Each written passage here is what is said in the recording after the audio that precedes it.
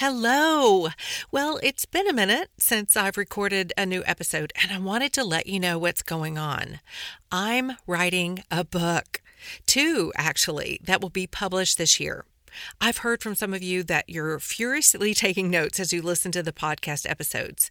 Some of you have even printed off the transcripts and are highlighting them and putting them in a binder. I love this so much, and it has inspired me for book number 2. So what you've been asking for, it's coming.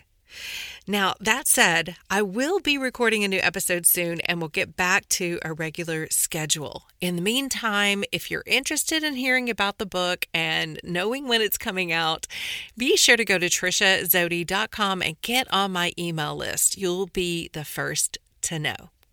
Now, here's the episode you came for. Hi, friends. It's Trisha Zodi. Welcome to my podcast. Another Beautiful Life, restoration of mind, body, and spirit after brokenness. I am so excited that you're joining me here today as we walk this journey together. I believe that God is extending out His hand, offering each one of us the opportunity to be guided into restoration. I also believe that with restoration comes freedom, adventure, and great hope. These are the things He's calling us to. And I'm glad we can do this together. Hello, friends, and welcome to episode number 119. When life doesn't go as planned. Life doesn't always go as we plan, does it? At least not like we think it should. It's funny, I look back at my young dreamer self and wonder why I made so many plans for my future. Mapped them out according to the stages of my life, as if I was so sure that everything would just fall into place exactly as I planned, exactly as I envisioned, a fairy tale. But we find out that life is not like that, is it? I talk to so many women as a life coach that are struggling with the same thing. Things just aren't turning out the way they had envisioned or expected them to. Last week, I returned from a 2-week trip to Japan to meet my precious new granddaughter, Lily Noelle Zodi. She was born on January 5th and was a healthy 9 pounds, 3.2 ounces. I met her when she was 13 days old, and it was the longest 13 days of my life. The waiting was excruciating. Honestly, I never thought I'd ever have to wait that long to meet any of my grandchildren. In fact, I had always had an idea of what it might look like when my kids had babies. I'd be there, at the hospital, in the room, if they'd let me. Okay, that wasn't something I really envisioned, but promise you, if they'd let me, I sure would. I've been at the bedside of both of my parents when they took their last breath. It was sacred ground. And the birth of a baby is also sacred ground, and I wouldn't miss it for the world if they'd let me. But back to my Japan trip. My youngest and his wife are missionaries there. They got to Japan just 2 weeks before the world shut down with COVID. So it had been about a month shy of 3 years since I had seen them in the flesh. 3 years. And of course, the borders were shut down until just recently, so no one was going in. And when they thought they'd come home for a short furlough, they found out they were pregnant, so they stayed to have the baby there.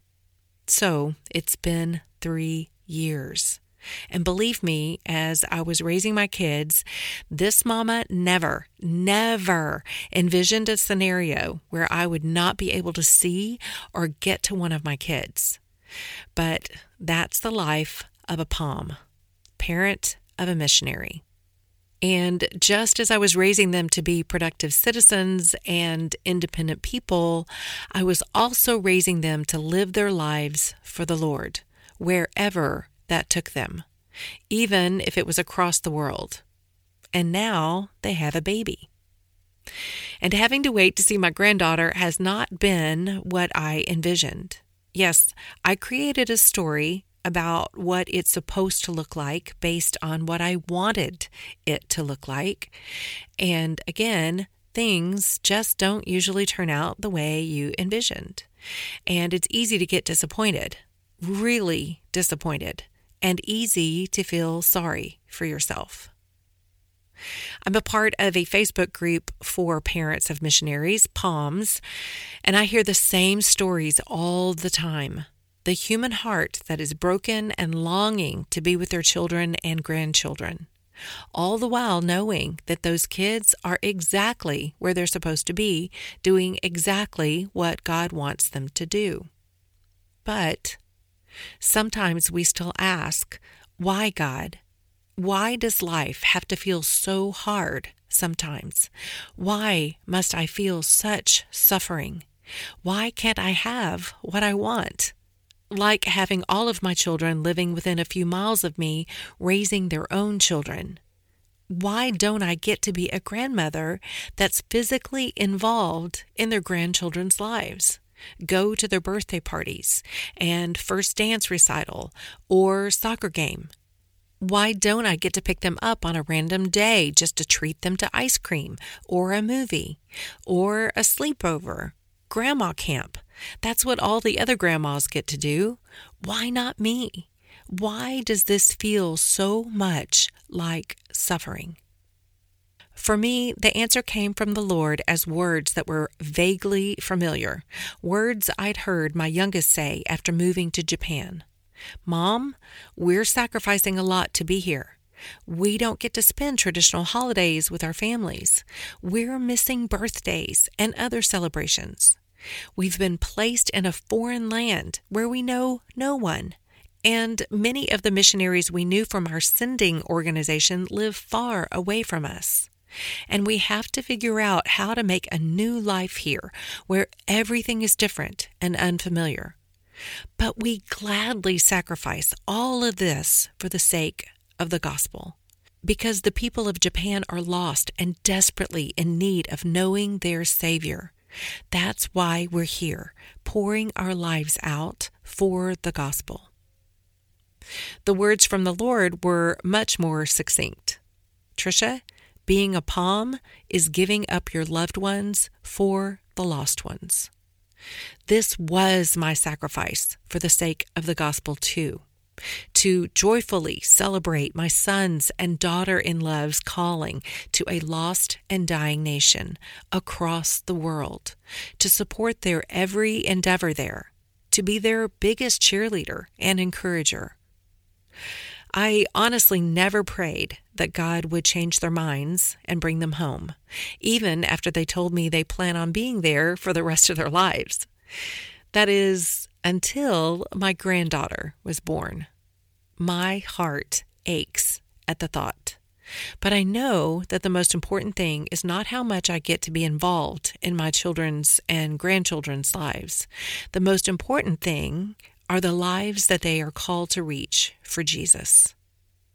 Now listen, this takes some serious spiritual and mental work on my part, because just because I know what the most important thing is, doesn't mean my heart doesn't grieve the fact that I'm not in their daily lives, that I'm not living the life I had envisioned.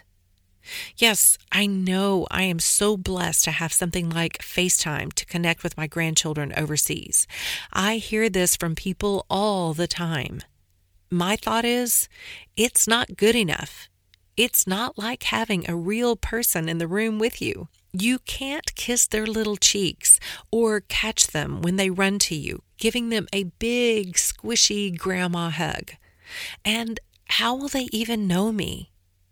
This is definitely not going the way I want or planned. And I certainly didn't ever think I would be having this experience without my spouse by my side. Help! So what do we do when things in life just aren't panning out the way we expected they would?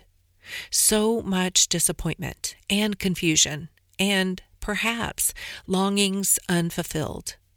Maybe your marriage isn't looking like you thought it would. Or maybe it's your career or your passion or purpose. Maybe the fairy tale life your young dreamer self created is nowhere to be found. Your life looks nothing like you thought it would. What now?